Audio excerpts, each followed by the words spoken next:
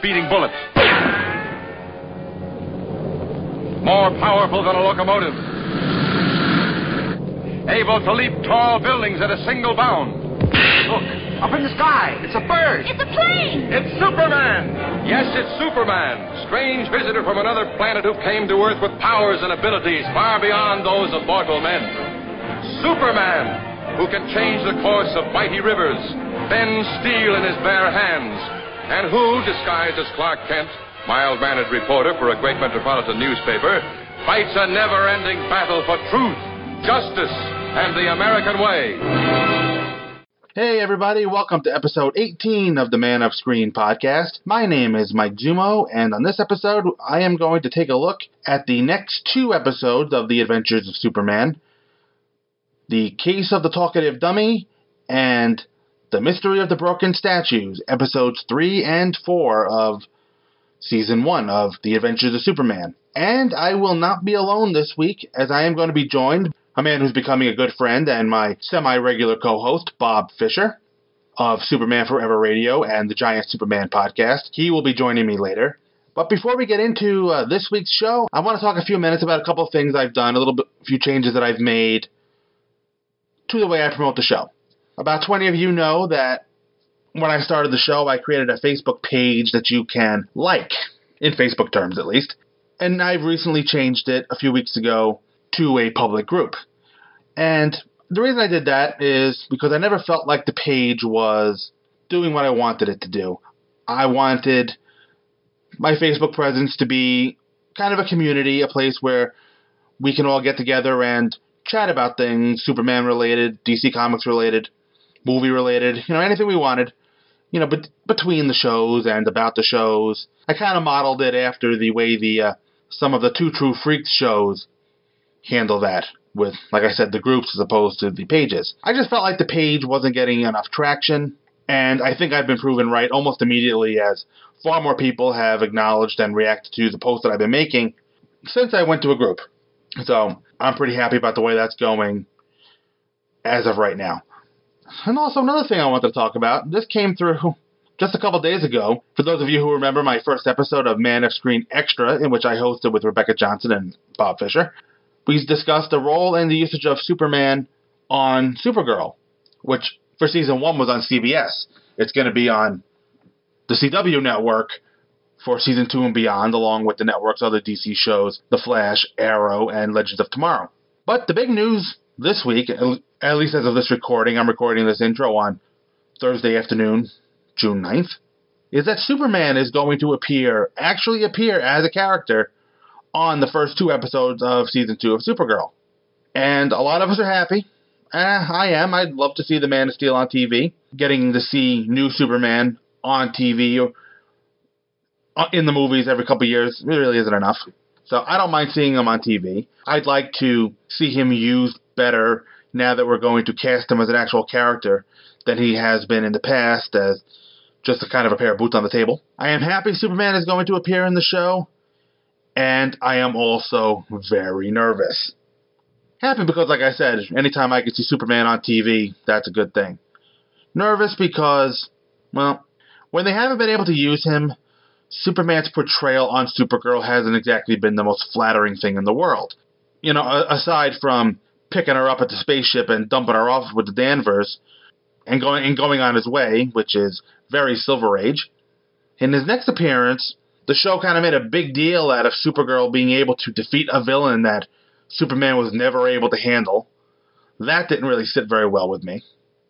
In that same episode, he helped her. Might have actually saved her life, and she was extremely ungrateful. That didn't sit well with me. But it was really the way he was used at the end of the season that really got under my skin when, early in the episode Myriad, Kal-X, his robot fortress servant, told Kara that Superman was off planet. Fine, I'm okay with that.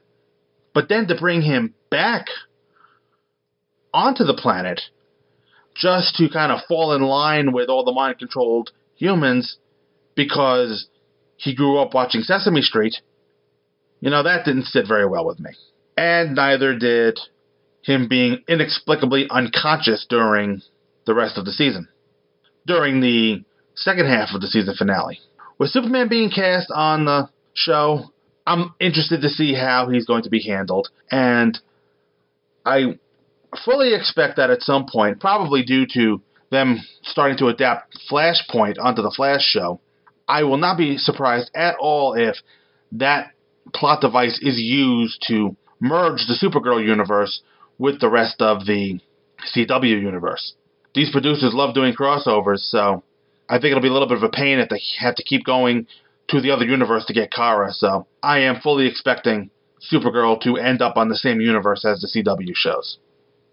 Beyond that, it would be pretty cool to once in a while see Superman show up on The Flash or Arrow or Legends of Tomorrow. So, really, the possibilities are kind of endless, especially with a shared universe or multiverse or whatever you want to call it. I'm excited to see where that's going to go. And maybe, I make no promises, but since Bob, Rebecca, and I got together to kind of complain about how Superman was used behind his back in Season 1, maybe I'll see if I can get them back together and we can take a look at what we've seen after episodes 1 and 2 of Season 2 in the fall. Once again, I make no promises. Stay tuned to the Facebook group and to Twitter for more information as these things get closer. So, with that being said, I'm going to take a quick break. I'm going to play a promo, and then I'm going to come back and have Bob Fisher with me, and we're going to talk about the case of the talkative dummy. Hang around. I'm Captain Benjamin Sisko. Welcome to Deep Space Nine. Red alert! All crew members report to battle stations. Red alert. Shields up. What shields? You're Starfleet officers! Now start acting like it! Oh, it's just Garrick. Plain, simple Garrick. Dax, we might have just discovered the first stable wormhole known to exist. The wormhole does bring them our way, doesn't it? Everyone wants a piece of the new frontier. This will shortly become a leading center of commerce and of scientific exploration. And for Starfleet, one of our most important posts. Quite a motley crew you've assembled here, Benji. Listen to The Prophets, a Deep Space Nine podcast. And here are your hosts, Andrew Leyland and Paul Spataro. Bloody hell. Oh, I love a woman in uniform. Only on TrueTrueFreaks.com. All right, welcome back, folks. And as promised, I have with me Bob Fisher. Hello. Yay! And like I mentioned, we're going to go into episodes 3 and 4 of the Adventures of Superman TV series, The Case of the Talkative Dummy, and The Mystery of the Broken Statue. Great episodes, Yes, both of them. Well, you know, I'm a little jaded, of course, because as I've said before, Mike, and I've told others this, I love the whole series, all 6 seasons of it. But to me, you know, any of these shows in the first season are just so far above all the rest. Even though 2 or 3 of my favorite episodes are in the second season, overall, the first season of this show is just an incredible, it's just an incredible series. And I think we've mentioned before that in the TV guide, they didn't list this as Superman Kid Show or whatever. It was listed as an action, adventure, crime drama. And these 2 episodes are definitely that. Absolutely. And some pretty good mysteries, some pretty good whodunit. Yeah. Especially the Broken Statues is a little more like the Da Vinci Code, put together all the clues and figure out what they're trying to say. Right, and you can't figure it out until the end. No. You know, you have to get right there in. You might figure out what's going on, but the actual clues and stuff, that's a fun one, too. I'm looking forward to that one, too. All right. So. Talkative Dummy. Yep, here we go. The Case of the Talkative Dummy. This was originally broadcast on October 3rd, 1952, written by Dennis Cooper and Lee Bachman, and directed by series regular, released early on, Tommy Carr. Guest cast was Sid Saylor as Marco, Tristram Coffin as E.J. Davis, Pierre Watkin, our old friend from Superman the Serial, as Harry Green. He'll make a number of appearances in the show. Robert Kent as the safe mover who speaks, as opposed to the one who doesn't say anything. Right. Philip Pine as the usher. Stephen Carr, who I believe is the brother to Tommy Carr. Correct. as we're going to see him a number of times too. Stephen Carr as Chuck the Armored Car Guard, as opposed to Hayden Rourke, who will be playing the phony Armored Car Guard. And it's a complex little story. It is. Let's move right into our synopsis, brought to you by the SupermanHomepage.com. It is Jimmy Olsen's birthday, and Clark Kent and Lois Lane are celebrating by taking the young man to see the ventriloquist act of Marco and Freddy. That bed, trouble is, it's full of snoo. What's snoo? Nothing. What's snoo with you? I understand that you missed school today. Why was that? I had a toothache. Well, did you go to the dentist? No, why should I? The one that ached was the one he jerked out yesterday. Under the apple tree. What's that? I said under the old apple tree. Freddie, this is the third time this week you've missed school. What's the matter? Don't you like school? Oh, I can take it or leave it. I think I'll leave it. Down by the old mill stream. Down by the old mill stream.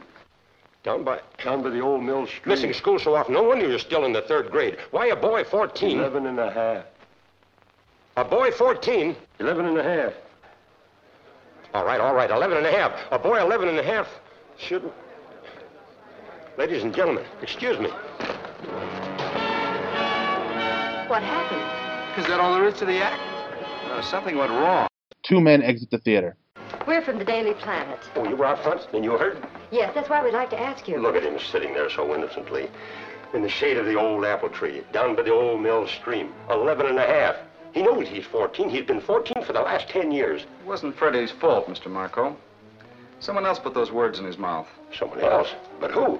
Obviously, someone out there in the theater. But why would anyone? Oh, of course, to ruin my act. Some unscrupulous rival who's jealous of my success. Can you think of anyone? Well, there's no real performance stoop that low. Has anything like this ever happened before? Yes, about a month ago, we were playing Portersville. I thought Freddie was trying to take over the act. I had a long talk with him afterwards, and he promised. Oh, but of course it wasn't Freddie at all. Well, what were the words he added then?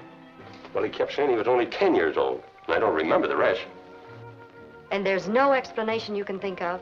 None at all. It's all very, very strange. Well, thank you, Mr. Marco. If anything like this happens again, you'll let us know, won't you? We may not be able to do much, but we can help a little. I'll let you know. What? According to Lois, both the ventriloquist and the dummy were talking at the same time. About a month ago, an armored truck from Greens Incorporated carrying $500,000 had disappeared. It was last seen heading onto the turnpike for Watsonville, but it never made it to its destination. Daily Planet editor Perry White has ordered Lois and Clark to do a follow-up story for the newspaper's Sunday supplement. Lois? Kent, do you remember that business a while back with an armored car? The one from Greens Incorporated? Remember it. Are you kidding, Chief? An armored car with $500,000 in cold cash just doesn't disappear every day. Got any new leads, Chief? No, I haven't. All the police know is what they started out with. The car was last seen heading onto the turnpike for Watsonville. And never showed up at the other end. Vanished into thin air. That's about the size of it. Now, here's what I want. Hop out to Greens and see what's happened there since the disappearance. Maybe there's been a shakeup, extra precautions, security measures, things like that. Talk to Harry Green, the president. Get pictures. I want a background yarn for the Sunday supplement. Something I can use in 2 parts. Right. After his photo was taken with his secretary, E.J. Davis, Green explained some of the new security measures to the pair of reporters. A Green's armored truck is now at the State Commercial Bank. The guards have finished loading money into it at 11:30 a.m. They then open the secret orders for Mr. Green. Car is to go down Apple Tree Road and on to the Old Mill Cutoff. The men are suddenly forced to stop when they find an automobile being repaired. Chuck, the person who has received the instructions, is suspicious, but he has no time to act, as the security officer with him knocks him unconscious. The thief then helps his partner load the car onto a larger truck.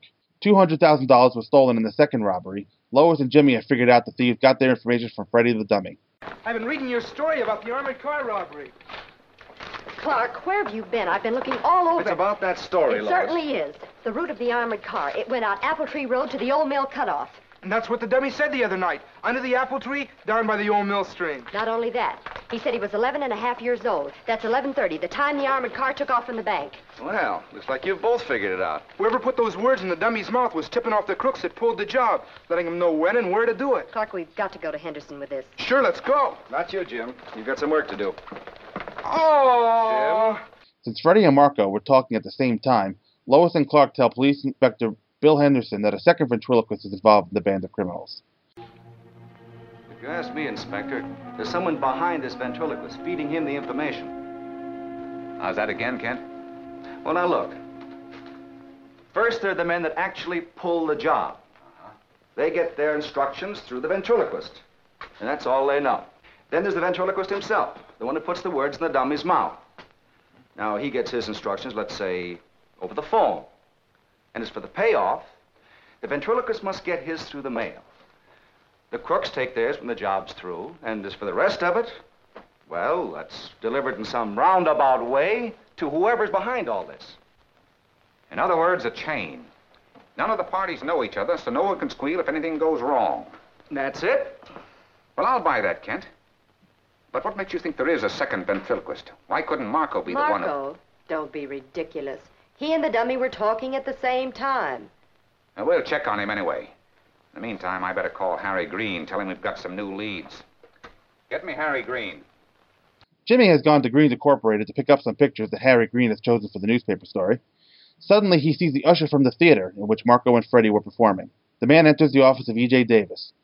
Jimmy is currently listening in to a conversation where he learned... Don't give me that. You know who I am, and I know you. You take a good picture, Davis. What does that mean? I saw that article in the Sunday Planet. I recognized you right away. They used to talk a lot about you in the big house. Only your name wasn't Davis then. It was Al Rosselli. You pulled that big jewelry job back in '41. What do you want? Guess. Go on, I'm listening. I want more money. I take a big risk each time for a measly $1,000 while you get 100 times that much. All you do is sit here, make one phone call, start the whole thing rolling. What risk do you take? Why should you... Get out. You ain't scaring me none, Davis. I got enough on you Get to... out. Oh, now, wait a minute. When Jimmy calls Perry to give him the information, he's grabbed before he can reveal anything. Perry has ordered Lois and Clark to find Jimmy. Unfortunately, a traffic jam makes them difficult to arrive at Green's, where Jimmy was last seen. Meanwhile, Green has learned that Davis has not seen Jimmy, who has been placed inside a safe that is about to be taken away on a block and tackle pulley by a rental company. At the same time, Lois and Clark are stopped at a traffic light. This always happens. Jim's in trouble. Well, it's only 2 blocks, Clark, and I can't go through a red light. Lois, look.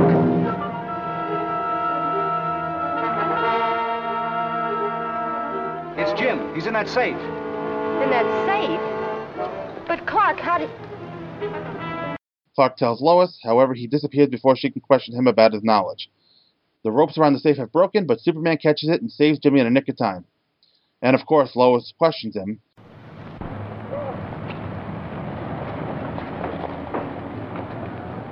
Jimmy, are you all right? Yeah, I guess so. My legs are a little weak, that's all. That was a close one. And if it hadn't been for Superman, why... How is it you always manage to show up at the right time? That's my job, Miss Lane. Where was I? Up there? Gosh. Jim, a word of advice. After this, keep out of other people's safes. You bet. Jimmy has told Lois and Clark what they've learned. They give the information to Inspector Henderson, who has gone with Lois and Clark to see Marco and Freddie's next step. Clark leaves Henderson and Lois to follow the usher, who is really the second ventriloquist. The man goes into a phone booth where a call from the mastermind. What? Another job? Tonight? Davis, you've got your nerve after what happened this afternoon. What do you mean, what happened? Look, Davis, I'll do it. But from now on, my price is $5,000. That's right, you heard me, $5 grand. Well, okay. All you gotta do is tell me what to say. Miss Lane, why couldn't you have let me know all this before? I could have had the whole case wrapped up by now. With Davis and the usher and the pokey, maybe Green would stop breathing down my neck. He's a friend of the commissioner, you know. Henderson wants to arrest the usher right away, but Clark convinces him to wait, so the police can set a trap for the criminals. Marco and Freddie have begun their act. Freddie, this is the 3rd time you've missed school and played hooky this week. What's the matter? Don't you like school? Oh, I can take it or leave it. I think I'll leave it. With Uncle Irving and Aunt Magnolia. I said with Uncle Irving and Aunt Magnolia. Missing school so often, no wonder you're still in the 3rd grade. Why, a boy 14 should... 13 and a half. A boy 14? 13 and a half. Ladies and gentlemen, I'm sorry. Excuse me. Did you get it, Lois? Irving Boulevard and Magnolia Street, 13 and a half. That'll be 1:30. Good. Irving and Magnolia at 1:30 tomorrow afternoon. We'll be there with bells on. Once again, two men leave the theater before Marco walks off, and then Clark reveals that he heard Harry Green give the usher the orders, and Henderson and Lois do not believe them. So after the police have arrested the usher and searched Davis's apartment, Rosselli himself is pointing a gun at Harry Green. You set me up as a fall guy. You knew that if anything went wrong with your plans, the first one the police would come looking for is me, a 3-time loser. Record? Of course I knew about that, but what... They came to my apartment. The police. But I got away. They're not getting me yet, Green. I've got a score to settle first. Davis, put that gun away. Have you lost your senses? I'll take that gun, Davis. Whoever you are, stay away from me or I'll shoot. Don't be a fool, Davis. You're in the clear now. Better keep it that way. In the clear, but I thought... I know what you thought, Green, but you're all through. You've given yourself away. Shoot him, Davis, shoot! Superman knows that Green engineered the robberies, and proves this by using his X-ray vision to find $500,000 in the office safe. With Green's gang now in prison and the money returned to the banks, Lois wants Clark to tell Henderson and her how he learned that Green had planned the operations. Suddenly, the phone in Henderson's office rings. Lois, thinking Clark got lucky, asks him, All right, Clark, if you're so smart, who's on the other end of the phone now? The chief, and if we're not back at the planet in 15 seconds flat, we're both going to get fired. Now, come on. Oh, for you, Kent, you're bossy. Hey. So, Bob, what did you think about this episode? Well, I really like the Talkative Dummy for many reasons, actually. You know, it's for people my age, and if you go back to the 50s when this show was done, ventriloquism was huge.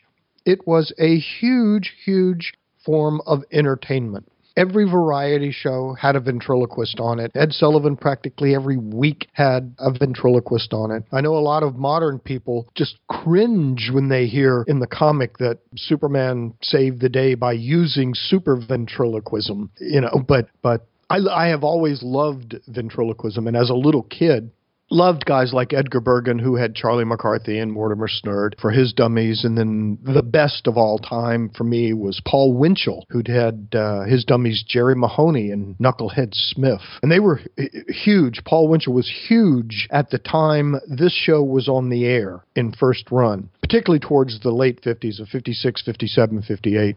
Paul Winchell was huge. So ventriloquism, for me, goes back as long as I can remember, as well as other things. It probably didn't mean much to you, Mike, being so much younger, but you probably weren't that aware of what ventriloquism was when you were a little kid. But my generation, everybody knew. We all knew. And many of us even had dummies. I had a Jerry Mahoney dummy as a kid. I've been to several ventriloquist conventions that they hold at Vent Haven Museum in Kentucky every summer, probably going on right now. But the episode itself, Talkative Dummy, based on the dummy thing. Oh, one thing I wanted to mention, it would have been nice. I think the actor that played the ventriloquist did a fine job. It would have been fun if they had used a real ventriloquist. But that's actually very rare that a movie or a TV show that has a ventriloquist bit in it actually uses a real ventriloquist. They got better at that later. But no, I love this episode. It's very complex. There's stuff going on. You have to put the clues together. We don't see a whole lot of Superman, but that is not untypical of some of these early shows. Lois and Clark put it together, and then Superman saves the day at the end. One other piece of trivia about this show. The safe scene where Jimmy is in the safe and is being lowered and the rope breaks and Superman catches him, and then they have that little dialogue together. Right. To show how out of order these shows were shot, that was actually the first scene that George Reeves and Jack Larson played together, was that scene of him taking him out of the safe, and then that little talk between Superman, Lois, and Jimmy, and then Jimmy, but Clark does a little Superman smile and wink. That's my job. The case of the Talkative Dummy is a popular episode among many hardcore Superman fans, and it means a lot to me, too. It was the first time I got to meet George Reeves, and I'll never forget it, especially since I happened to be stuffed inside a safe at the time. During that wink, he gave Jimmy some sound advice, too, about staying out of other people's safes. Yes, exactly. But I love that. It was a great Superman scene. The car, as Lois and Clark are getting towards it, he sees it from a block away with his supervision and jumps out of the car and runs. And this was a good Jack Larson bit. This was an early, good piece of work from Jack Larson when he's talking to Green in Green's office, telling him that, don't worry, Mr. Green, our best people are on the job. Yeah. We're going to find out who. Oh, he's just a great little. And we hear him say his full name for the first time. Another little piece James of trivia. Bartholomew Olsen. Exactly. So the Talkative Dummy is a fun episode. Several of the actors go on to have decent careers, including the usher. Went on to play many different characters in the B westerns and mystery and crime drama movies of the day. So tons of good people. A really, really good show. I enjoyed it thoroughly. Yeah. What did you think of the show? This is one of my favorites. This is one of the few that I owned as a child. Yeah. When I was watching the show growing up in the late 80s. This was on one of those Thanksgiving Superman festivals. Oh, right. Okay. So this is one of the first episodes that I've had on tape. So I became quite familiar with this one over time. You know, this one is just a lot of fun. What I didn't notice until I got the DVD set was how early this one was. Right. This is the third episode, so this is the first time we really see the ensemble together. Exactly. We had Superman on Earth where we saw them briefly, and the Haunted Lighthouse was a Jimmy show. Exactly. So this is the first time we got to see them all doing their bit, and everything was great. Right. And Superman on Earth was actually the last show filmed this year for that series. So it's kind of funny that the first show that aired, Superman on Earth, was the last one that was shot. Liked it a lot. This one is an old favorite. And you know what? Even though he wasn't a ventriloquist, I'm sure they dubbed in some of his dialogue later when he was doing the dummy bit. Mm-hmm. But you could see his mouth moving just a little bit. Right. Well, they very rarely didn't do the stuff. The only stuff that was dubbed in afterwards was Usher stuff. The stuff we saw him doing, he was actually doing on camera himself. So he had enough training to make it believable to kids that he was a ventriloquist, that was his shtick. And the bit. Even now, I still bought it. Oh, absolutely. And he does. And ventriloquists are not crazy people. I mean, there's been a lot of movies about, them believing their dummy is real and the dummy coming alive and, thinking ventriloquists are crazy. They may talk to their characters like they're real, but they totally understand. Even the scene in the dressing room after the dummy makes up, when the ventriloquist, he says, and I give you all the best lines. And he's yelling at the dummy. The dummy is sitting over there. The ventriloquist is at the mirror taking off his stage makeup, and he's having a conversation with the dummy. He's upset with the dummy for screwing up the act. So it's just really terrific. It's totally believable for the period. And again, shot like a small crime drama, a noir, black and white, the wonderful shading, the lighting, the way they use the black and white to make certain things look more evil than not. And a nice little trick ending. They totally take the audience in one direction. You believe that it is the guy Green or the other guy that got out of jail that had the record. You totally believe it, pretty close right up toward the end. And as we were mentioning before, Superman tells Green that he has him for attempted murder now. Well, no, he comes in and Green tells Davis to shoot him. Right. And Superman talks Davis down. And Davis lowers the gun. But doesn't Green then pick it up and fire at Superman? Well, yeah, but Green was guilty anyway, so they had Green anyway. But Superman comes in to Davis, you're in the clear, but if you fire that gun, right, you're not. Right, so Superman's letting them know that even if you shoot at me, right, you are still guilty of at least attempted murder. Personally, it's probably attempted assault with a deadly weapon because you're not going to hurt him. And that's something we did mention before. Are you guilty of attempted murder if you attempt to shoot Superman? And it goes to intent, doesn't it? If you believe he's invulnerable and shoot him, then you're not really trying to kill him, are you? No. No. But it's an interesting question. It is. It's a very interesting question. I was kind of amused when that was mentioned this morning. Because as of this recording, the Mole Men episode hasn't come out. So I was expecting that to be talked about after the episode came out and not before it. Obviously, we know something is wrong right away as the words are being put into the dummy's mouth. You see these two guys kind of sitting in the other balcony and leave after they hear what they need to hear.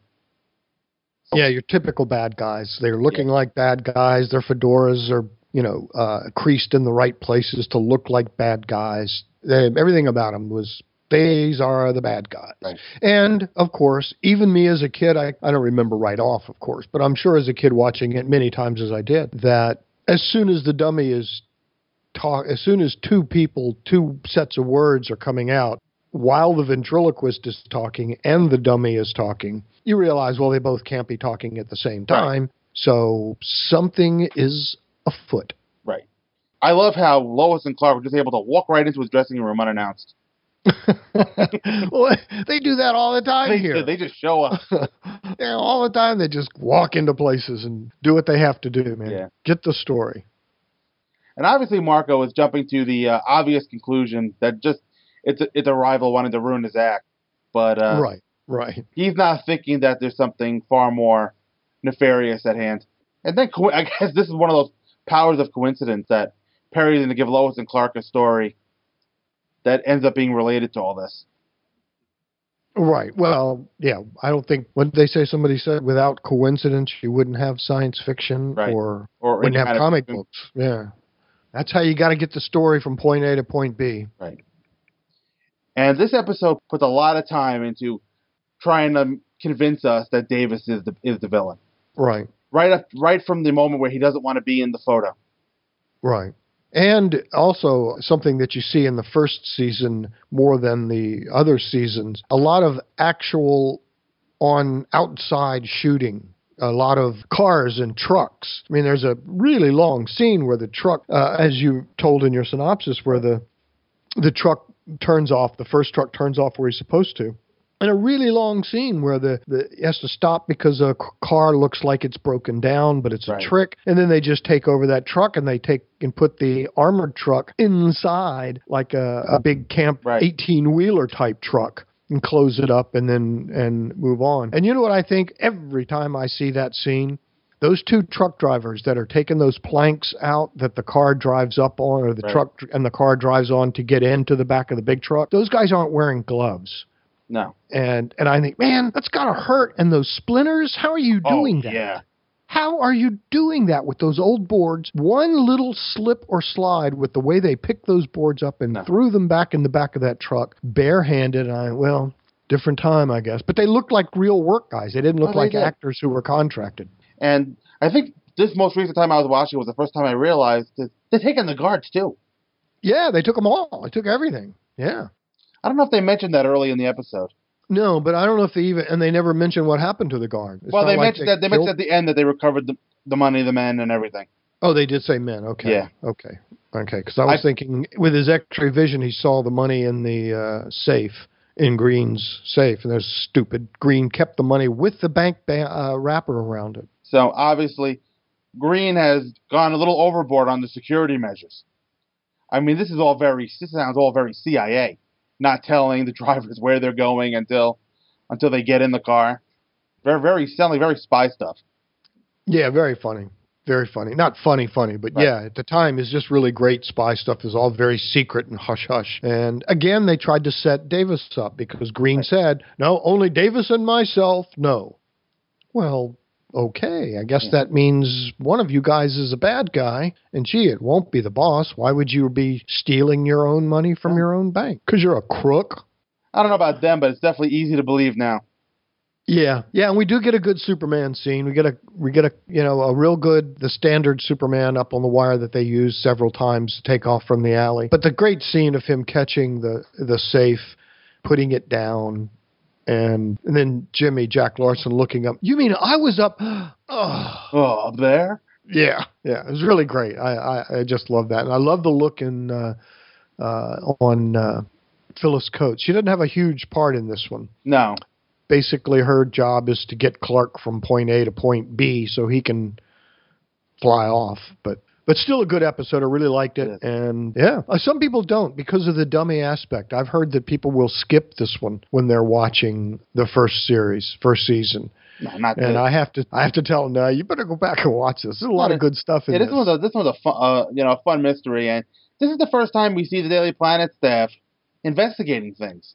Exactly. They're doing their jobs. They're all being reporters. And Jimmy trying to be reporter and bigger and big, it's just really good. Really good. And we get our first look of the show of Robert Shane as Inspector Henderson. That's true. This is his first episode, and that's true. He's skeptical, but he's listening to Clark lay out this theory about the robberies. Right. But he's covering all his bases, though. He's asking about Marco. Lois dismisses that, and Henderson spends this entire episode squealing or squirming rather, because Green is buddies with the commissioner apparently. Right.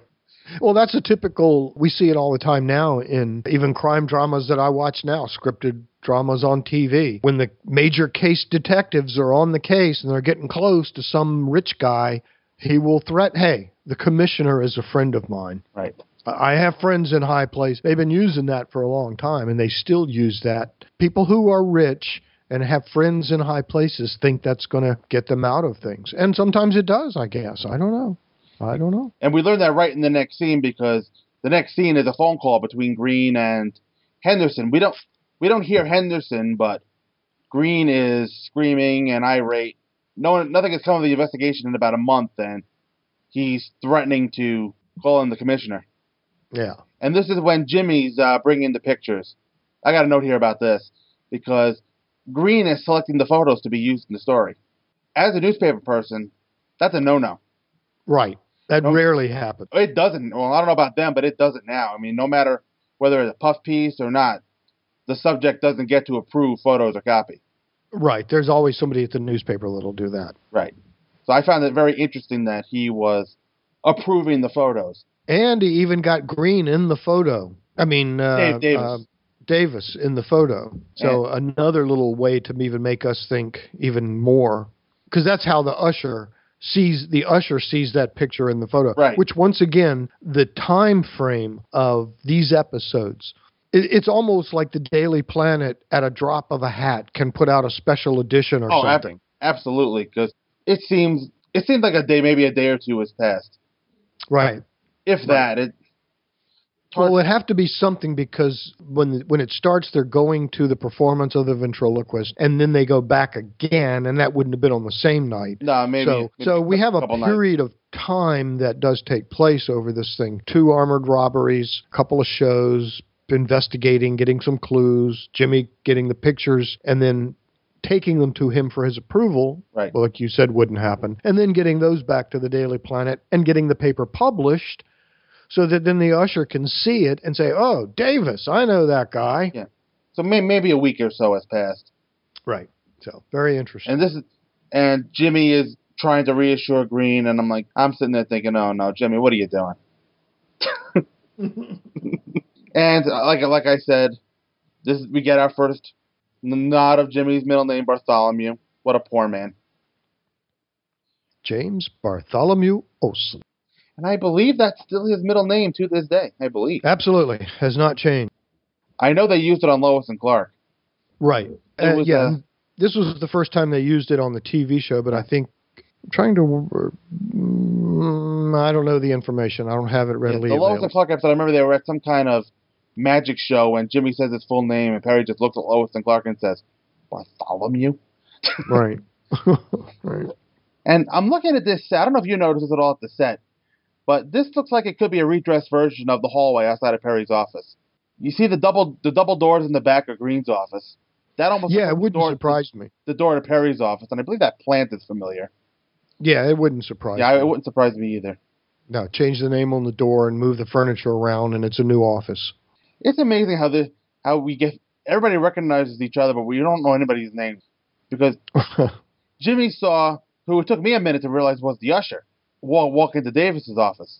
Okay. And this is where we learn that about Davis's history. So, right, him being a former convict. So at this point, the episode is laying it on pretty heavy that Davis is the man here. Right. Even not showing the face or even the body of the guy who comes in when Jimmy's trying to make the call. You just see his hand. And it could have been either one of the hands. Right, because I noticed in the next scene where they're dealing with the guys in the safe, Green and Davis are both wearing a similarly colored suit.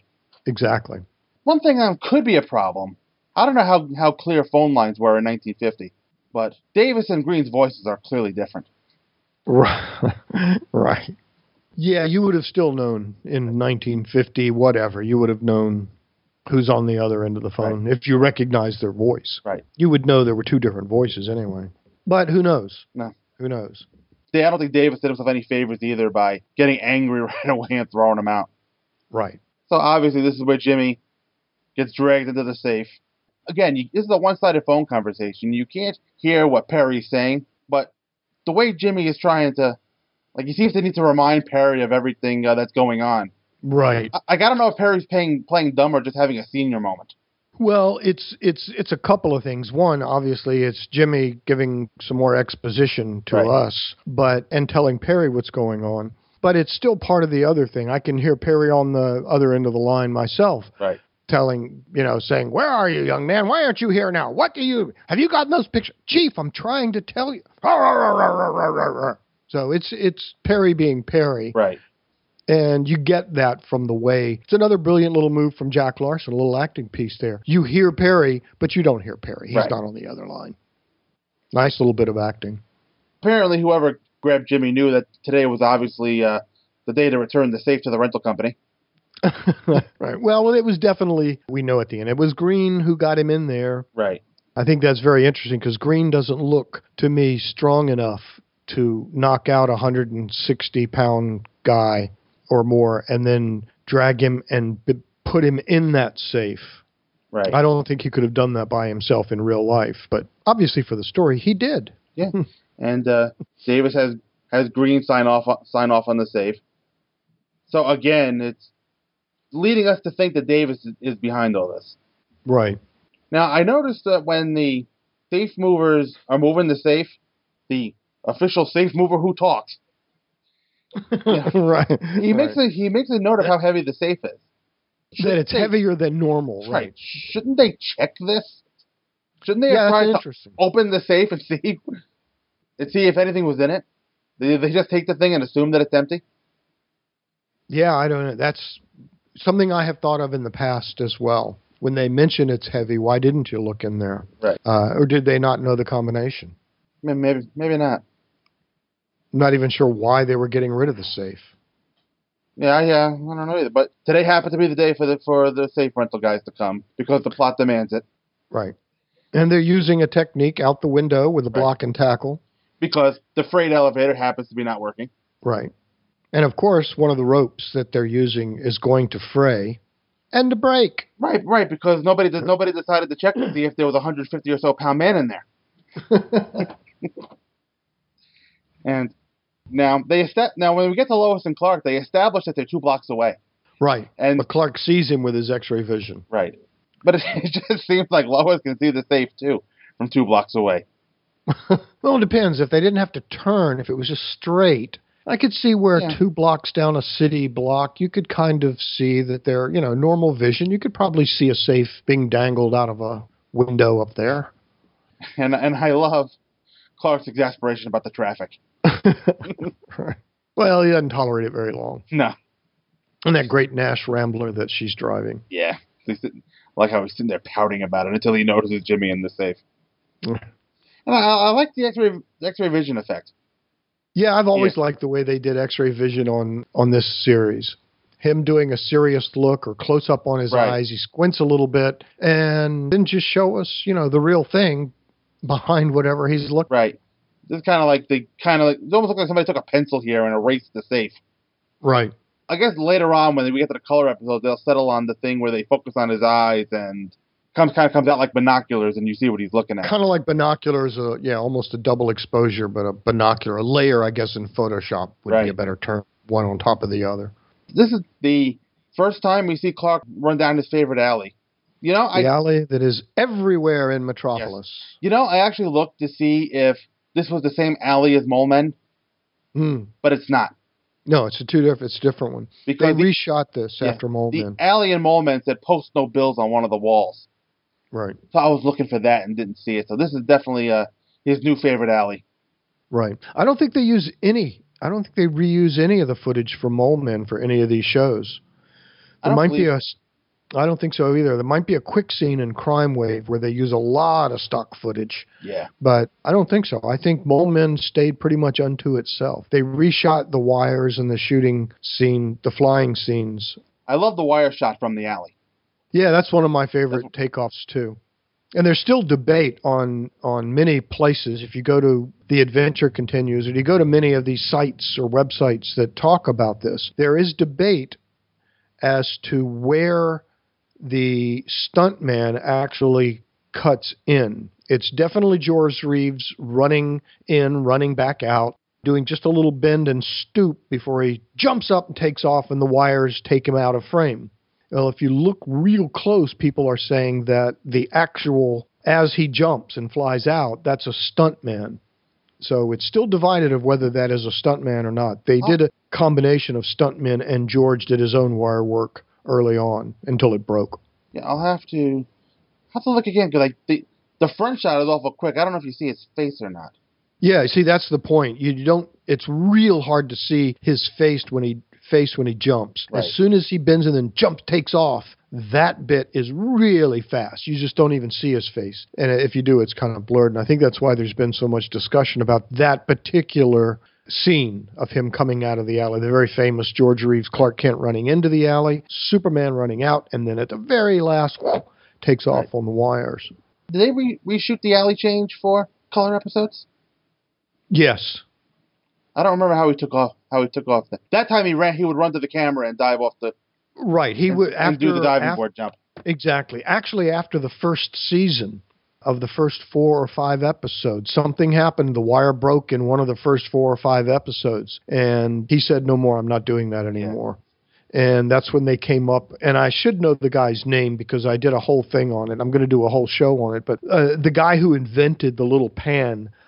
They did a big plaster mold of George Reeves' body. Right. And then made this pan that he laid in, and then they put his clothes on over top of that. So he could move, they could, off camera, it was all attached to levers and stuff.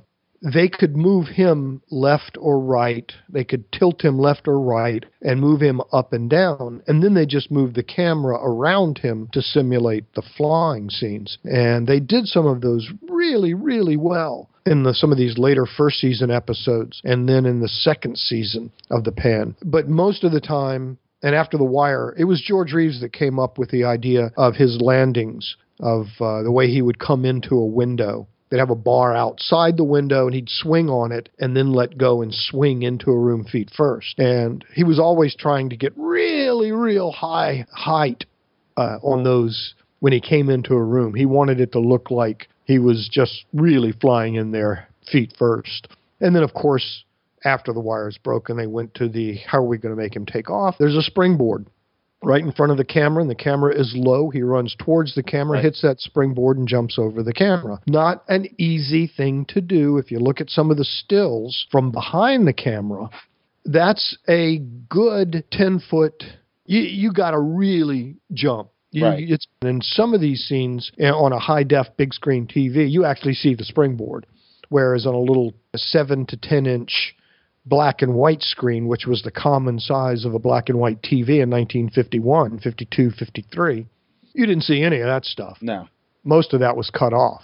So the stuff we're seeing now, a lot of times we'll see stuff. You'll see a shadow of a mic boom. You'll see shadow on the painted mural in the back. Lighthouse, for example, the Lighthouse episode. When Jimmy comes out of his aunt's house, you're supposed to be overlooking this field in the background where there's all this stuff back there. Right. Well, you just see Jimmy's shadow go right across it. Right across the matte painting. Right across the matte painting, exactly. So some of those things, and because they were on such a low budget, they either didn't catch it at the time, or when they saw it in post, they said, damn, we don't have enough money to go back and do that. We'll just, here we go. And honestly, how much better is 1950 television gonna do than that anyway?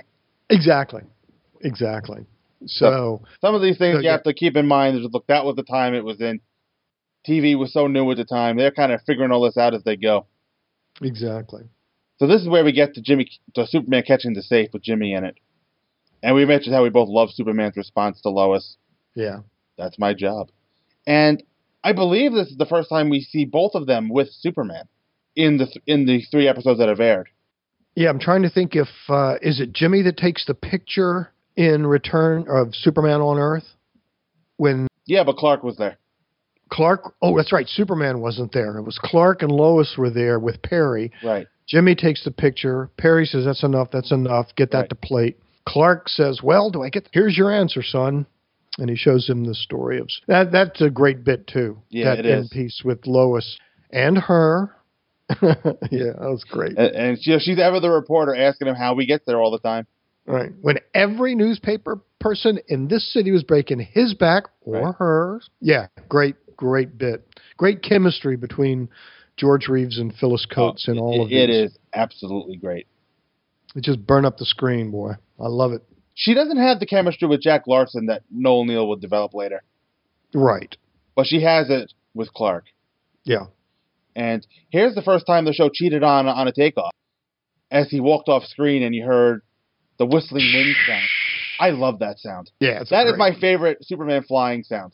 Yeah, me too. As a kid, that's what we all did with our capes. That we made that sound ourselves. Right. I did it too. Yeah. And such a great. Throughout the entire run of the show will sell how loud that is. Because the characters can hear it, no matter where they are. Right. They could be locked in a vault somewhere, but they hear that sound, they know he's coming. So burn the money to make smoke signals so he'll see you. Yeah. What? Stay tuned. So after this, we go right back to the theater for some more ventriloquism. And this is where we see Clark doing more detective work. He goes in. This is where we learn that the usher is talking to Davis. He actually says Davis, so again. Well, it's the usher thinking he's talking to Davis. Yeah, I don't think Green ever identified himself as Davis. He's just never, no, and in fact, he's just assuming that he's talking to Davis. Right.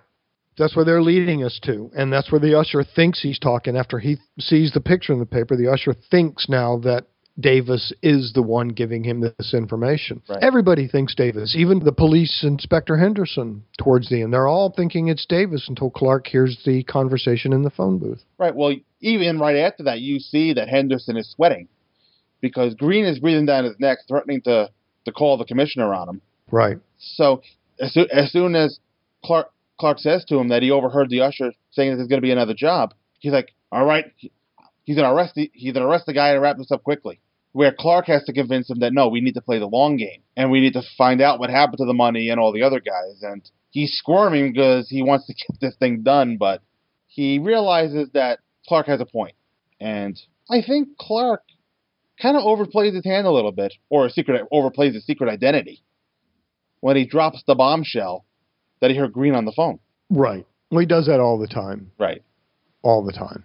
And we're in on the secret, but he always covers it, touches his glasses, and says, well, what I meant was... Right. And right after Clark says this is kind of when things fall into place a little bit. Because when we're listening to the usher tells Davis, or at least who he thinks is Davis, that he has some nerve after what happened this afternoon. Right. And it's clear from the usher's reaction that the person he was talking to didn't know about what happened this afternoon. So that's kind of our first clue that maybe it's not Davis. It's not Davis, right. And being that Clark has no explanation for how he heard Green, and he just walks off. This is when we get our famous line from Lois to Inspector Henderson. See you later.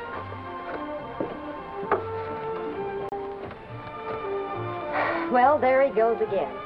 Inspector, where does he disappear to all the time? I don't know. Maybe he runs into an alley, takes off his glasses, and turns into Superman. Yeah. A little meta there. It is very... Yeah, then you can see she doesn't buy it. She kind of just shakes her head and laughs and rolls her eyes. Right. So then the scene goes straight to Green, who's kind of sitting there counting his money. Now we're left to wonder, is this the stolen money or is this some cash that passed legitimately? I'm sure a ton of money, cash passes through his hands. Now, of course, Davis comes in pulling the gun on Green. Because apparently, Henderson couldn't wait and sent his men over to Davis's apartment. Right. That was probably not a smart move on Davis's part. No, But you can understand the frustration. He thinks he's getting framed. And you get the feeling that he's on the run. Right. That he knew they were at his place and he ran off, so he knows they're looking for him. Right. So I guess if he's going down, he's taking Green with him. And then this is when Superman shows up. And they're still playing around with that trope that nobody knows who Superman is. Because Davis points the gun and refers to him as whoever you are. Right. Well, that'll go on for at least half of the first season anyway. Yeah. They definitely abandoned it in the second season. Right.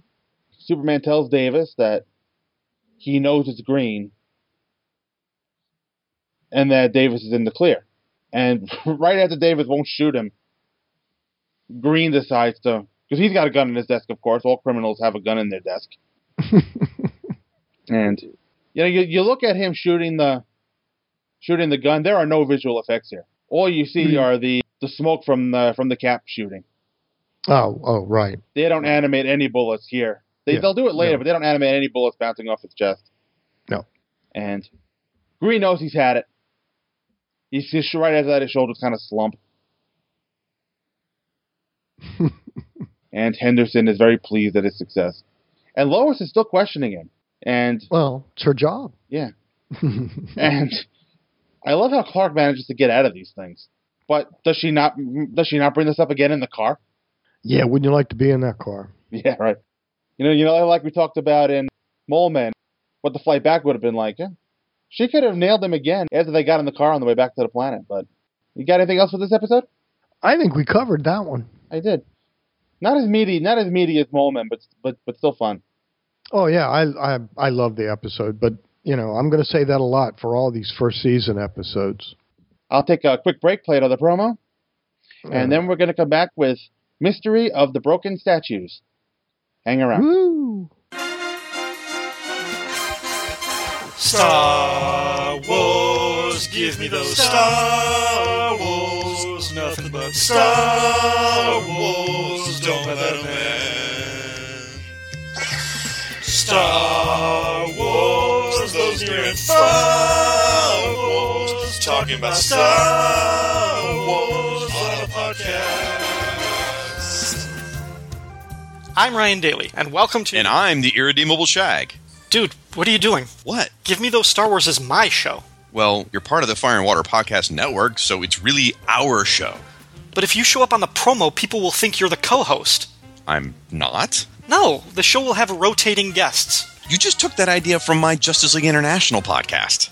You took that idea from my Secret Origins podcast. And you took that idea from Dead Bothan Spies. That was my podcast. Wait a minute. I sang the theme song with you. So? So, technically, I appear on every episode. I'm part of the foundation of this new Star Wars show. That's true. So, you want to take this from the top, or what? I'm Ryan Daly. Join me and a galaxy of guest stars on Give Me Those... including the Irredeemable Shag, whose voice you will technically hear on every episode, on Give Me Those Star Wars. The official Star Wars show of the Fire and Water Podcast Network. Available on iTunes and Stitcher and at fireandwaterpodcast.com.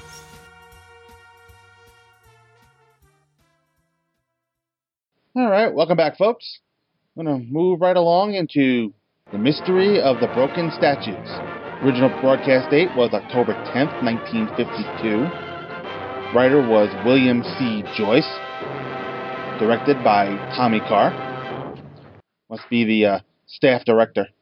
Guest cast included Tristram Coffin as Paul Martin, Michael Vallon as Mr. Benelli, Maurice Cass as the owner of the Elite Gift Shop, Philip Pine as Dorn, here's Stephen Carr again as Mr. Edwards, Wade Crosby as Pete, Buddy Mason as the cop, Joey Ray as the newsman.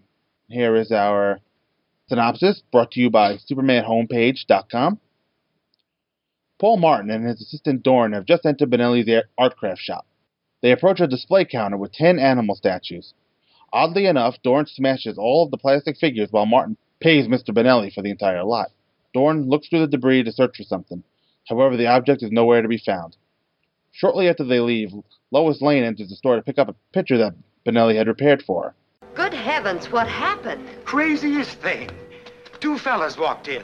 One was a nice-looking gent carrying a cane. I just can't believe it. It's like in a dream where everything gets smashed up. You mean someone did this deliberately? The fella stood right here smashing them on the floor. 10 of them. Here's the money. You mean he paid for them and then smashed them? No, the little one smashed and the big one paid. It's cuckoo. Oh, you want your picture, huh? I had a little trouble with the handle, but if you lift it carefully, I think it'll hold. Thank you. Glad to do it. By the way, I'm sorry about the breakage. All I'm sorry about is they didn't smash some of the $50 vases. But Lois later discovers something else while searching for china cups at Edward's China and Ceramic. Oh, no. Wasn't no bull in the china shop, lady. Don't tell me, I'll tell you. Two men walked into the shop, a tall one and a short one. The short one smashed them and the tall one paid for the statues. How did you know? I read minds. Thanks. Since 3 o'clock, 7 shops throughout Metropolis, including Benelli's and Edwards, have fallen victim to Dorn and Martin's strange spree of destruction. Cheap plaster animal statues have all been broken by the pair of men.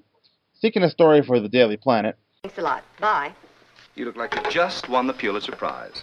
Mr. Kent, I have just stumbled onto the wackiest story this side of a nut house. Now get this. At 3 o'clock this afternoon, 2 men walked into Benelli's art craft shop. And smashed a lot of cheap plaster statuettes. Well, how do you know? Oh, I get around. Now, don't be difficult, Clark. They've done the same thing in 7 places, and I have a list of 12 more here still to check. Is there a Davis Brothers 416 Kingsley Drive on your list? Yes. Well, Mr. Davis called. It seems they went into his place and smashed 14 statues, and he wants us to send a photographer and shoot the wreckage for free publicity. What do you make of it? Well, obviously they're looking for something. How big are these things? Oh, not very big. White plaster, real cheap. All the same? Sort of. Animal subjects. Horses, cows, dogs, cats. Clark, will you be a good sport? Mm-hmm. I have a hunch there's a story behind this statue-breaking binge. Now, let's buy some of them and see what's inside. Here, you cover 5 of the places, and I'll cover 6. Oh, Lois. Where's your spirit of adventure? But this is silly. Now, look, I'll be home after I check my places. If you hear of anything exciting, let me know. Goes to 5 of the businesses on Lois's list of possible targets, while Lois herself checks out another 6. They intend to buy all the figurines they can find before Martin and Dorn can break them. 2 places on her list were already visited, but Lois was able to purchase 15 of the animal figures. She finds a small brass key inside the second one that she has broken. She and Clark are now speaking with each other on the phone. Hello. Clark, I found something. You did? I bought 15 of the statues, and guess what? In the last one, I found a small brass key. And that's not all. They'd already been to 2 of the places on my list. Huh? Now, it doesn't make much sense, but at one of the places, McVeigh's, the owner saw them pick up a small acorn and a little toy automobile. And at another... Well, now, wait a minute, Lois. I want to write that down. Yes, and a little toy automobile. And at the other place, I think it was the Art Mart, they found a safety pin and a small dried-up onion. Just a minute now. Safety pin and a small onion. Sounds crazy, doesn't it? Maybe not. How did you make out? Well, they'd been the 4 places I checked. I haven't checked the 5th one yet. It's clear across town. I'll call them as soon as you hang up. Oh, getting interested, huh? Mm-hmm, sort of. They find anything at your places? Yes, they found a dollar bill and a little plastic cow. It gets crazier and crazier. I want you to hide that key that you found. I'll get back to you later. Okay. Not realizing that Martin and Dorn have followed Lois. They compare notes, including all the bizarre objects that the pair of vandals have found inside the statues. Martin and Dorn have just taken Lois in hopes of finding the key she has hidden in her lipstick case. Meanwhile, 2 men that work for Martin, named Pete and Charlie, are smashing statues in the elite gift shop.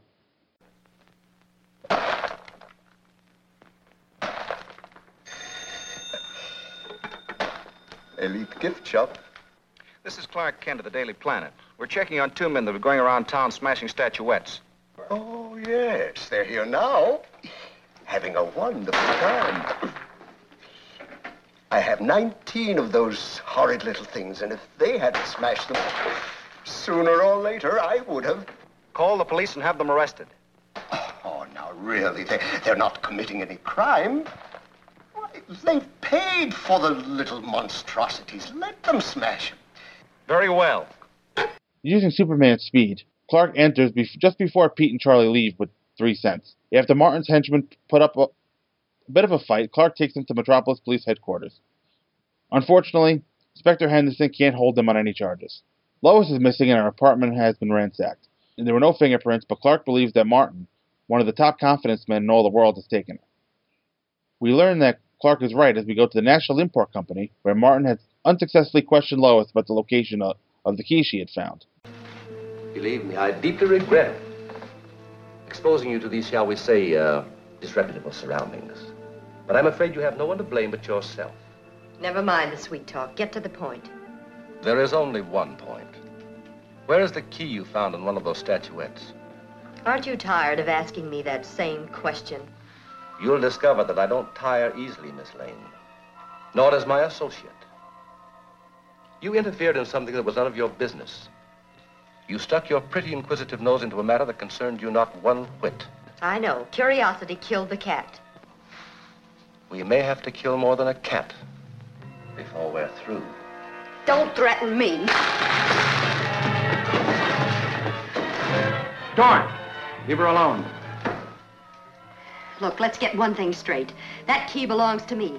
I paid for the statue it was in, and I own it. And you and your friend here can threaten me until the cows come home, but it won't do you one solitary bit of good. Martin is currently making preparations for an airplane to take Lois to the mountains, as he finds that which he is searching in her lipstick case. As Martin and Dorn drive away with a bound and gagged Lois, Clark and Inspector Henderson question Pete. He refuses to answer them until Henderson threatens him with a long prison sentence. Once more, where does Martin go when he holds up? I told you I don't know. Okay, you asked for it, you're gonna get it. You'll be a 3-time loser and go up for life if we have to frame you for it. No, you can't do that. Where's Martin? Well, he's got a place up in the mountains. Where? Rock Hollow. Is he there now? I don't know. Told the guy who runs his plane that... Plane? Yeah. Where's he keep it? Ramsey Airport. Hey, Kent, wait a minute. Can't wait, no time. This gives Clark an idea on where to find Lois. He rushes to the airfield as Superman, where Dorn and Lois are about to take off in Martin's plane. Dorn was ordered to keep Lois in Rock Hollow while Martin stays in Metropolis. However, Superman stops the craft before it can even begin its flight. Now Dorn is in police custody and Lois has just been saved. There. Well, we have an artist in our midst, Inspector. Well, at least it'll give you an idea. Now, the objects Martin and his men found in the plaster statuettes make up what's known as a rebus. And here's how it works. That's an acorn plus pin. Now, we subtract car. Now we add moo for cow. Now we subtract onion. O-N-I-O-N.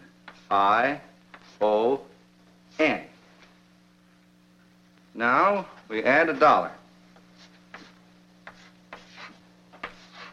And we subtract 3 cents. Which leaves 97. Now what have we got left? PMO 97. PMO 97. Let's kick that around a little bit. PMO 97 doesn't seem to mean anything. What about MPO 97? Don't look at me. I flunked simple arithmetic. What about PO 97? Let's leave the M out for a moment. Well, it could be Post Office 97, either a box or a substation.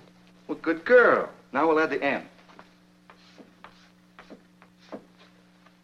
It is a box. Post Office Box 97, main branch. That's right. There's something in Post Office Box 97 at the main branch that Martin has gone to a lot of trouble to get. Well, what are we sitting here for? He's got the key. Because the post office doesn't open till 7 o'clock in the morning. And I'll be there in person to help Mr. Martin open that box. Martin has taken his package from the post office box. He is then arrested. And we return to Inspector Henderson's office, where Lois and Clark wait for him to open the parcel. This. It's a ruby. The Rensselaer Ruby. That's right. The largest ruby in the world. Stolen 3 years ago from the London Museum. What a story. Thanks to Kent here. And to Superman. Well, like I always say, 2 heads are better than 1. So, Bob, what do you think of this episode? Boom, boom, boom, boom. This is one of my top 10 favorites of the entire series. Definitely of the black and white episodes, but this is one of my top 10 favorites. I love this episode. It is a great Lois Lane, Phyllis Coates, investigative reporter. This is just a terrific episode from start to finish. Got a perfect bad guy, a rich guy that carries his walking stick with the diamond head around, similar to Bat Masterson. And he's a recurring actor. He'll be back again, playing a different part. But I can't say enough good about this episode. Some great Phyllis Coates screams. You know, we see her all over the place. This is just a great Phyllis Coates episode. It just doesn't get much better. Next week's episode is my favorite. It's my favorite Phyllis Coates episode. Night of Terror. Night of Terror? Yeah. That one's also in the top 10. Yeah. Yeah. I thought this episode was heavy Phyllis. Yeah, I thought this episode was a lot of fun. Well, I love the whole thing about the puzzle and putting it together and then trying to get, more of the statues and break them and see what's inside before the bad guys do. Then the bad guys taking Lois and stuff. It's just so much good. So much good. No, really, I think the shopkeepers in this episode steal the show. Because these guys are breaking these statues and they just don't care. And just wait for Clark to have an aneurysm during this episode because especially once Lois ends up missing, he's all about urgency and trying to find her, and these guys just don't care.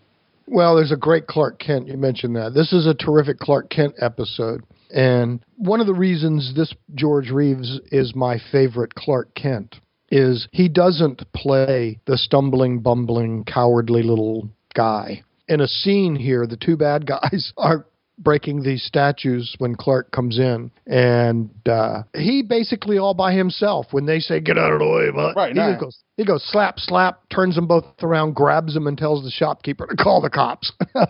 And Clark takes them in. It's a great scene. Love My that scene. initial thought at the end of this episode is, this is a long way to go to get a ruby. Yeah, well, it's the Rensselaer ruby. It's the biggest ruby ever. It's huge. I say it's huge.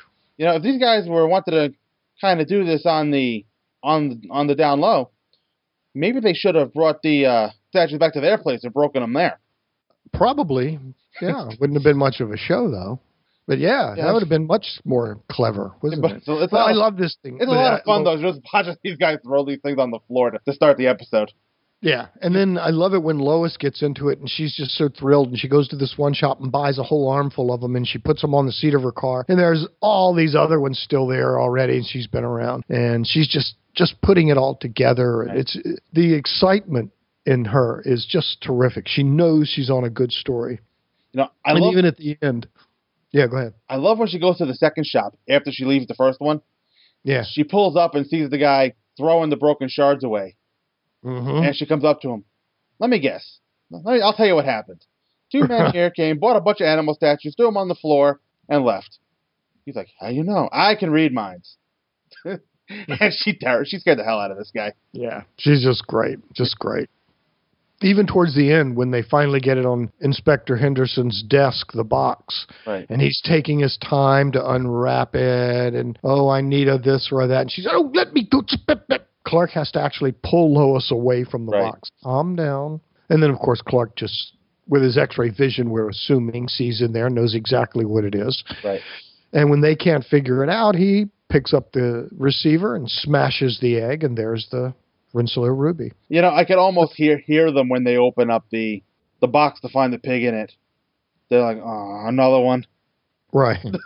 But, like we mentioned, this episode does a great job of showing off Phyllis Coates as Lois. And not only is she tough and investigative, but she shows a lot of charm in this episode, too, I thought. Yeah. I don't think she can help but do that. Right. I think she's just so incredible. And I love when they get back to the office and she's talking to Clark. Apparently one of the shops called into the Planet because he wanted some free publicity.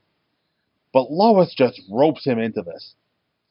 He wants no part of this, but she just doesn't let him escape. Right, but, he comes along. And there's a great line when he tells her certain things, and she's, interested now. Yeah, huh? But I love his reaction when she suggests he takes 6 of them. He's like, oh, Lois. And I believe this is the first time we see Lois's apartment, isn't it? Yes. One of the few times. Yes, for this Lois. Right. When Noel takes over, we see hers several times. Right. But, yeah, you don't see a whole lot of Phyllis outside of a working environment. That is a huge apartment for someone who lives alone and works at a newspaper. Yeah, bigger than Clark's. Yeah, it is. Clark has a living room and a bedroom. Right. But Clark's place has a secret closet, as we're going to find out later. Mm-hmm. Apparently, Lois doesn't own any hammers or anything because she uses her shoe to break the statues. Yeah, but that's a great scene, too. It is. That's a very female of the time period. Take off your high heel shoe, use the heel to smash something. And it was just, I love that scene. Love that scene. I love that whole scene of her in her apartment for the first time because she's so excited. She starts to smash it, and the acting is so good. It's as if right there in the moment, she gets ready to smash the little statue and then thinks, oh, wait, trash can. To bring over a trash can so she doesn't make a mess. And then starts smashing things. And I think, okay, was that written? How did they do that? That is so good. And she just takes it all the way. And then when they come in to kidnap her, we hear one of her patented, wonderful Lois Lane screams. Yes. Phyllis Coate can really let out a scream. Now, I don't think Clark went and bought a single statue. What, do you think he just looked at them? I don't think he went to any of the stores. It doesn't seem like he did. Well, yeah, when he's talking to her at his phone, he says, all right, because I found a few things, and he tells her what he found. Didn't he find the acorn and a couple of other items? I got the feeling that he called the stores. Interesting. Because as he's on the phone with Lois, he mentions that he's going to call the next one. Okay. Well, I kind of got the feeling he had called some of them, but I got the feeling he had actually been there because when he was writing down what she said she had found, right, I kind of got the feeling that he was saying, well, he found a few things too. Right. But what you're saying is he called them, had them smash them and tell him what was in them. Either that or it had already happened and they told him what what was found because I don't think he had any of those items. Okay. Interesting. I think that just shows how much more into this Lois was than Clark was. Okay. All right. Interesting. And then he calls the last shop. And, well, obviously before that, maybe Lois should have locked her door. Because these two guys just walk in their apartment very quietly. Just walk right in. Yeah, they do. Sit right down. So, now we go to the last shop. This guy's just counting his money while they're counting the statues. I believe we're going to see this actor again. The shopkeeper? Yes. Oh, absolutely. Is he the scientist from the Kryptonite episode? Yeah, he'll be one of the scientists later. Right. I thought we were going to see that guy again. I recognized him immediately. Right. I'm not sure which one he is in the cast list. Yeah, I don't have the picture in front of me right now or seeing him, but if I saw him, I could probably tell you which one he was going to be in.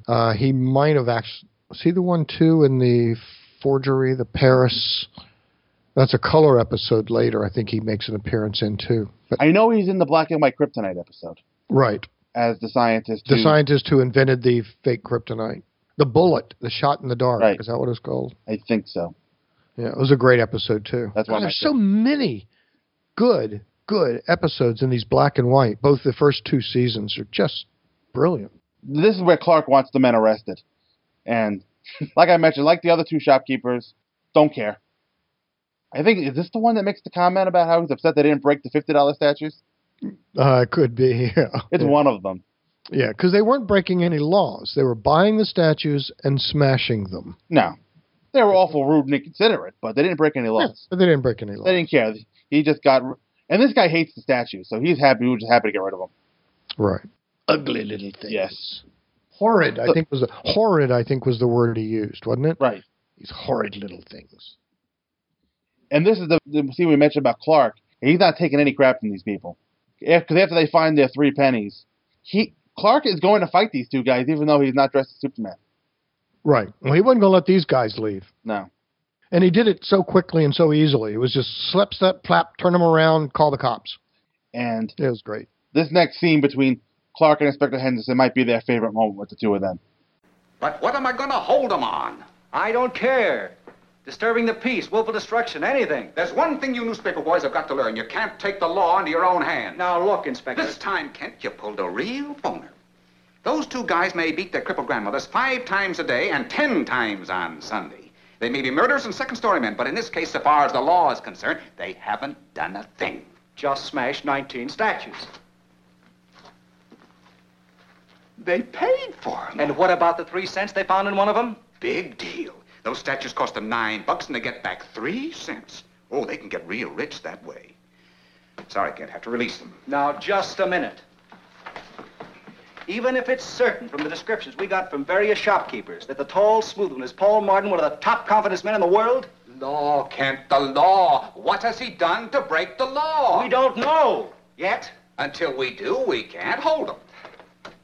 Yes, sir. Release those 2 guys we just booked. They fill out Form 114 and tell O'Brien to see to it. Where Clark wants them held, and Henderson kept saying, I can't hold them. They haven't broken any laws. Yeah. They just go on and on about that for at least a minute or so. Yeah. That is, It was nice that those 2 guys actually liked each other, too, in real life. In the later seasons, you can actually see how much they liked each other because of their long, quote, 2 martini lunches. There are 2 moments that, in the series between George Reeves and Robert Shane, that stick out. Mm-hmm. It's this one and In the Face and the Voice. You want to play tough? Right. When he comes in as Superman and... and he's chasing him around the desk. Right. And he picks up something on his desk and bends it. Right. I'm the real guy. Yes, Convinced okay, you? good. He said, use Bill as a volleyball in his own office. All right, so we get through that, and then Clark goes to Lois's. She's gone. Her apartment's ransacked.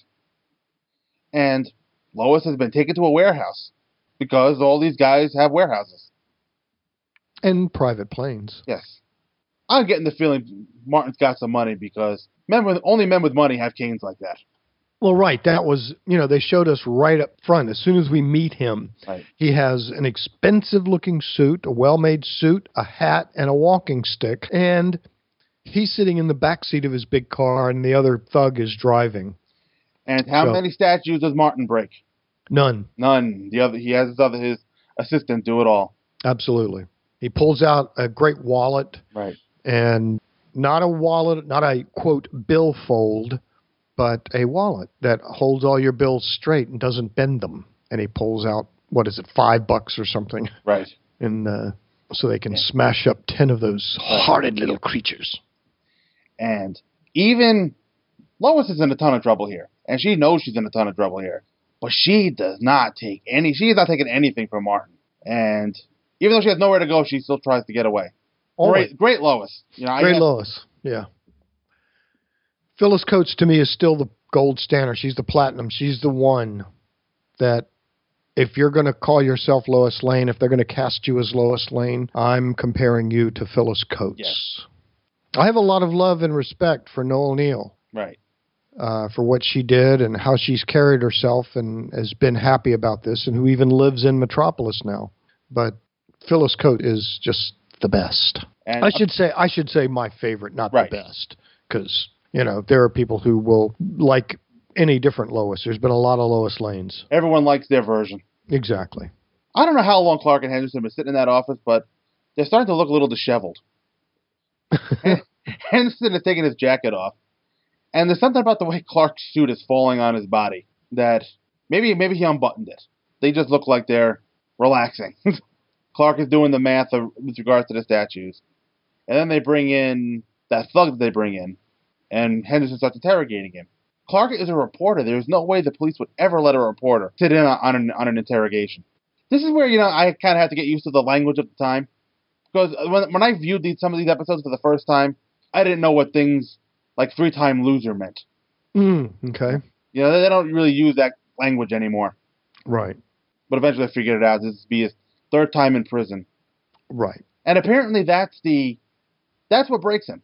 Yeah, he didn't want to go. He knows if he goes back, he's going back for a long time. Now, I don't know what else Henderson was going to do, but he was rolling up his sleeves. Yeah. Like, was he ready to start punching this guy? Well, it's, again, first season, they're giving you the impression that there might be some physical violence. Right. But we don't actually see Henderson hit anybody. No. And so they give it up, and Clark just runs out of the office saying there's no time. He doesn't want to wait for Henderson. Superman catches up to the plane, and he stops it. It's an interesting way to stop the plane. Because if he actually tried to do that, the tail would probably break off. Probably. Whatever, he just does it. But he's Superman. He has is. good control. He can handle that. But he stopped the plane. Right. And then obviously we're meant to assume that he arrested everybody right there, because the next thing we see is they're back at Inspector Henderson's office. And they do all the math to solve the mystery.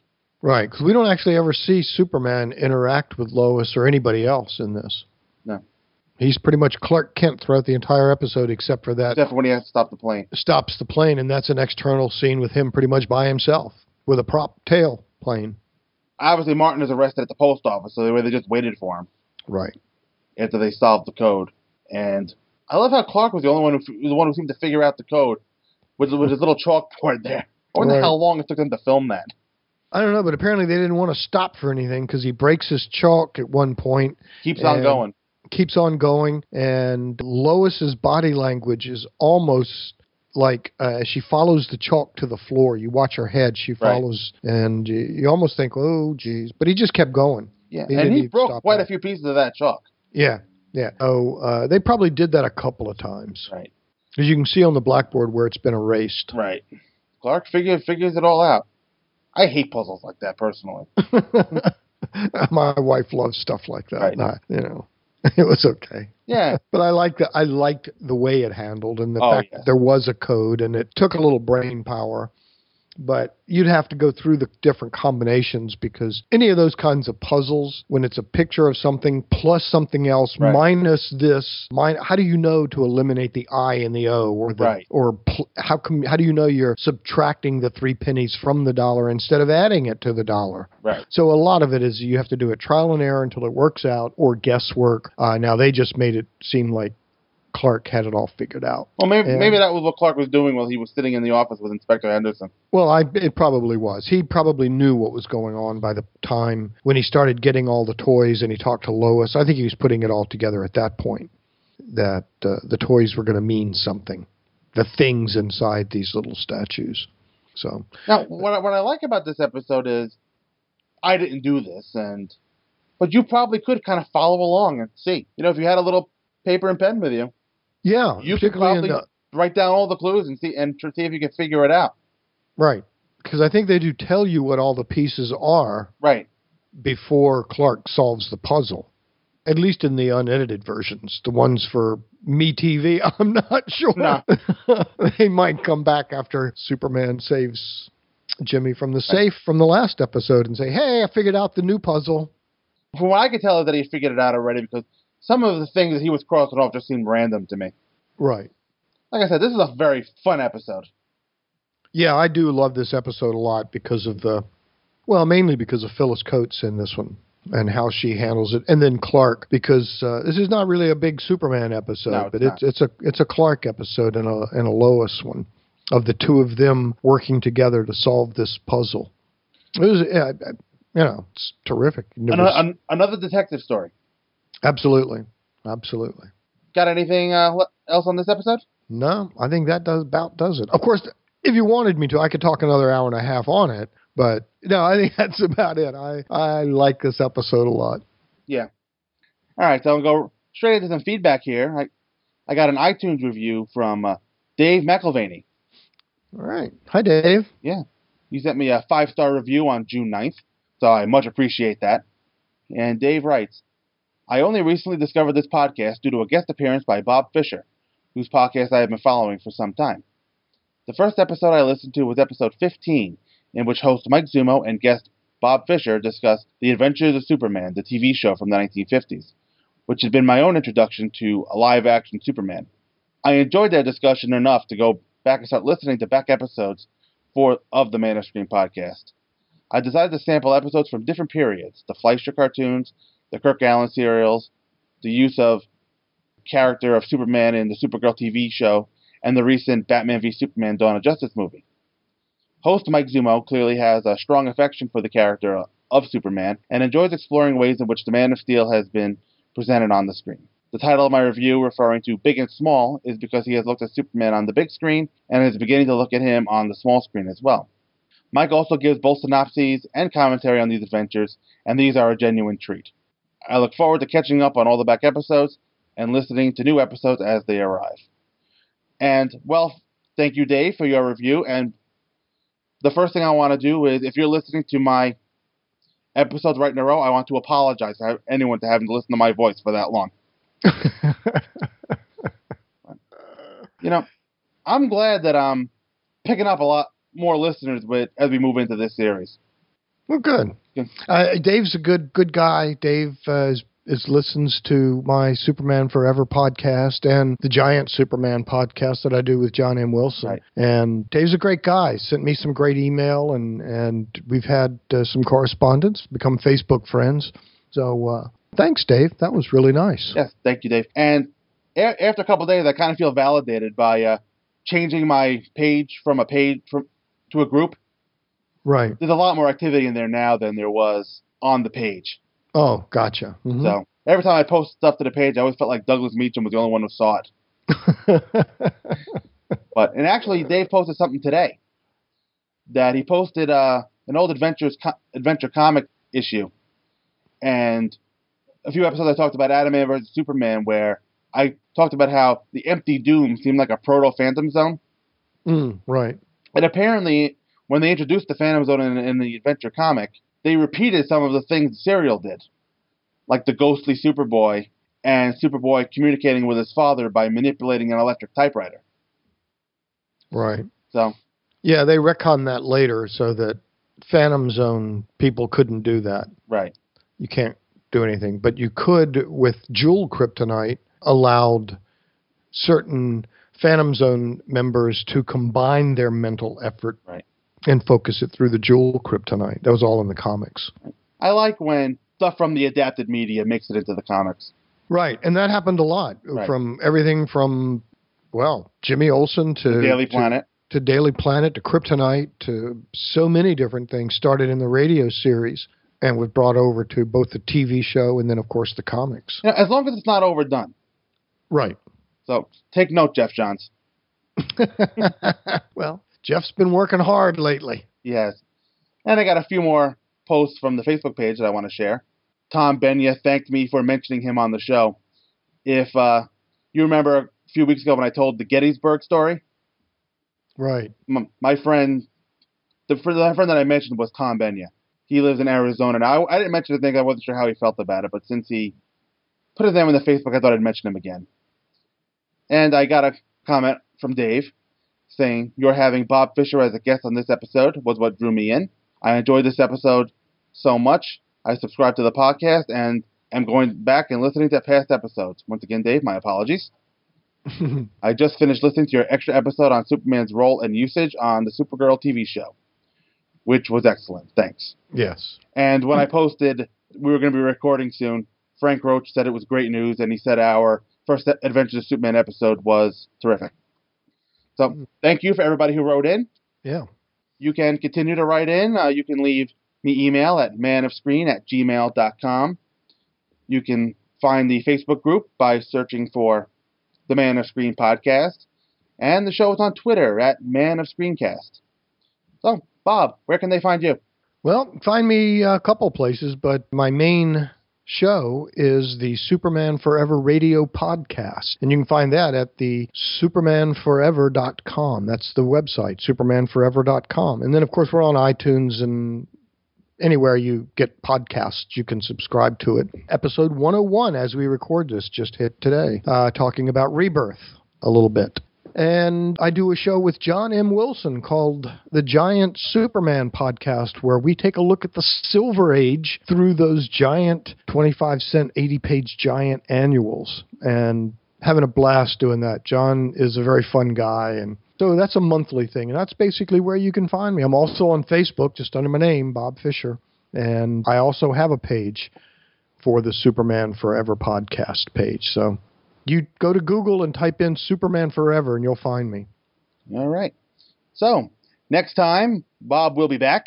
Yay! And we'll be looking at the next two episodes of The Adventures of Superman, The Monkey Mystery and Night of Terror. Until then, folks, thanks for listening. Have a good one. Don't miss the next thrill-packed episode in the amazing Man of Screen podcast. The Man of Screen podcast is produced by Mike Zumo, and all opinions on the show are those of Mike Zumo and his guests, and no one else. All music is in sound clips used in the making of this show are for review purposes only, and no copyright infringement is intended. All trademarks are copyright their original copyright holders. The Man of Screen podcast is a member of the Superman Podcast Network and can be found at www.supermanpodcastnetwork.com. The homepage for the show is manofscreen.podomatic.com, and you can email the show at manofscreen@gmail.com. Thanks for listening.